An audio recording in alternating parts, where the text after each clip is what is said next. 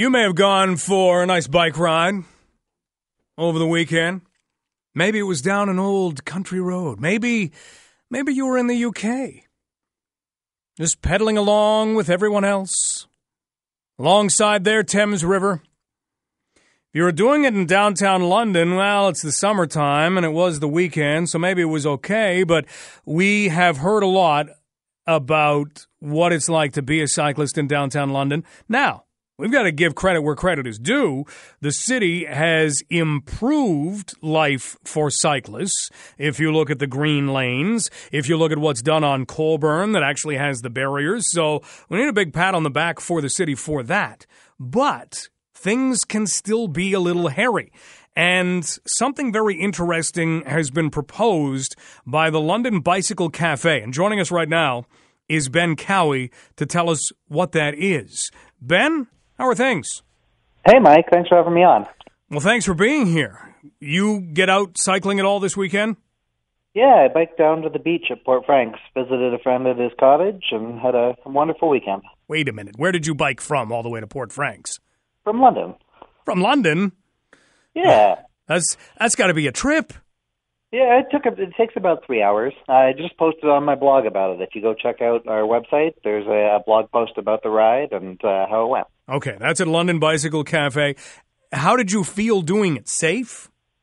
Yeah, I mean, I got passed by about 20 cars the whole way. They were wide open and empty country roads. It was a really comfortable, really fun ride. Okay, well, that's the way that cycling should be. In a lot of countries, that's the way that cycling is. I mean, if you go to Denmark, you've got people who get all dressed up to go out for the evening, and they take their bikes. And outside of bars and restaurants, you've got bike racks that are jammed.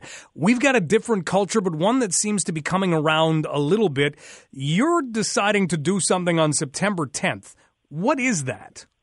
Yes, this was inspired by a friend in Edmonton. He proposed a media ride that invites members of the media who cover cycling to go on a ride, just a regular everyday bike commute that somebody might experience on a Monday morning. And it might give you a bit better idea of what the roads are actually like out there. If you ask me to do anything, I've rappelled off a building, I haven't gone skydiving, but I've gone up in an airplane. I'll do all kinds of things. If you ask, I'll do this. So mark me down. I'm in. But now all of a sudden I'm wondering, what am I getting myself into if you're doing this for a reason? Because if this was a nice country ride, I don't know if you'd be quite offering it up in the same way. What are we getting ourselves into here, Ben? Yeah, at the same time, I don't think you'd be as interested if you didn't think there was a story worth telling, too.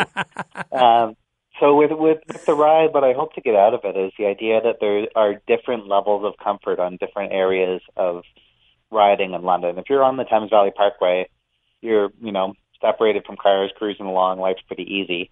The second you pop up onto King Street downtown, which would be the route to your studio coming from the west end of the city, things get really ugly really fast. And there's no good way to get around is one of the big challenges, but there's no way to connect to important destinations. You just used the word ugly. Now, Ben, when I think of ugly, there was the ugly dog contest, and the one that won it had a big long tongue hanging out of his mouth, wasn't a very attractive bulldog. That's what I think of when I hear ugly. When we're on a bike, what does ugly look like? Yeah, I think King's a pretty ugly street in a lot of ways right now, with a conflict between drivers, pedestrians, buses, and bikes. It's not really designed very well for any of those users right now. Everybody's in conflict with everybody at every turn, and to simplify that street would make things a lot easier.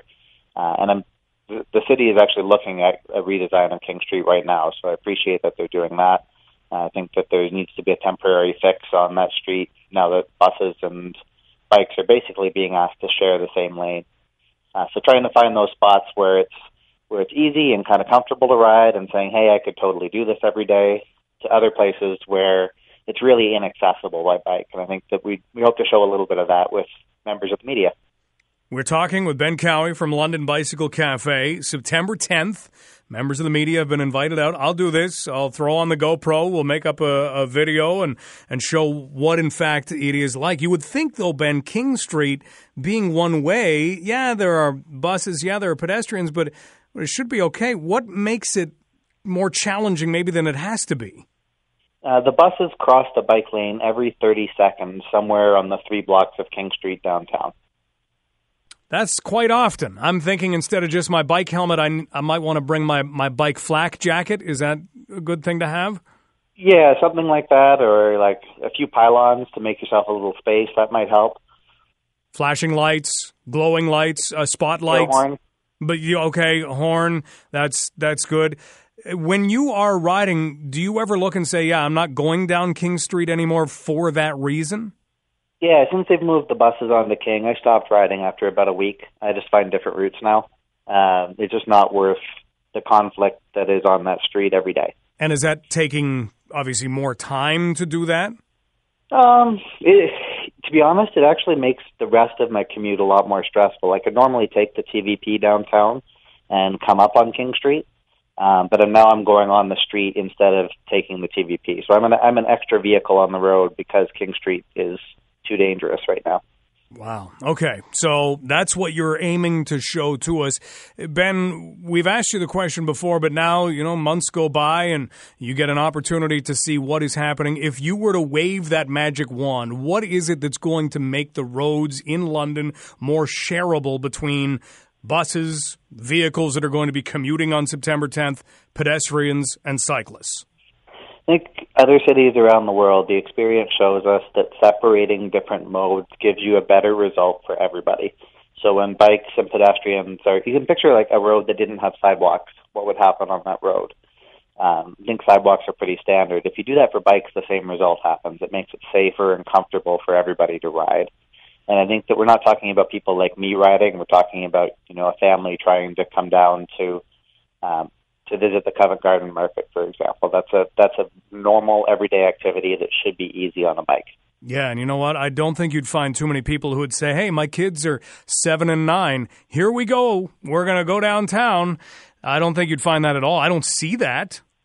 Yeah, and I think you don't see that. And I think that you see it in other cities where the infrastructure has been designed.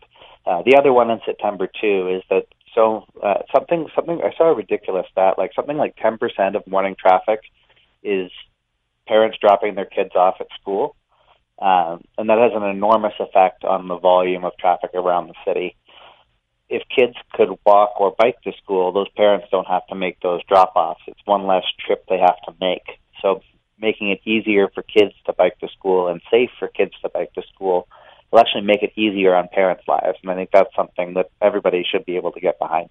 What a great angle, because right now, I don't want to hear about the day when an elementary school student is struck by a vehicle just because of the amount of vehicle traffic around schools and everybody in a hurry in the morning. I mean, I don't get it. It's one of the scariest places for anybody to be. Yeah, we hear that from principals and vice principals that come into our shop for coffee, especially in the summer. They've got a little bit of time to think about what their school should look like for the next coming academic year. And there's some ideas about having drop-off zones that aren't near the school, so kind of a no-go zone for parking around some schools. We know that there's been the new initiative for slower speeds around school zones, and I think that's a great idea too.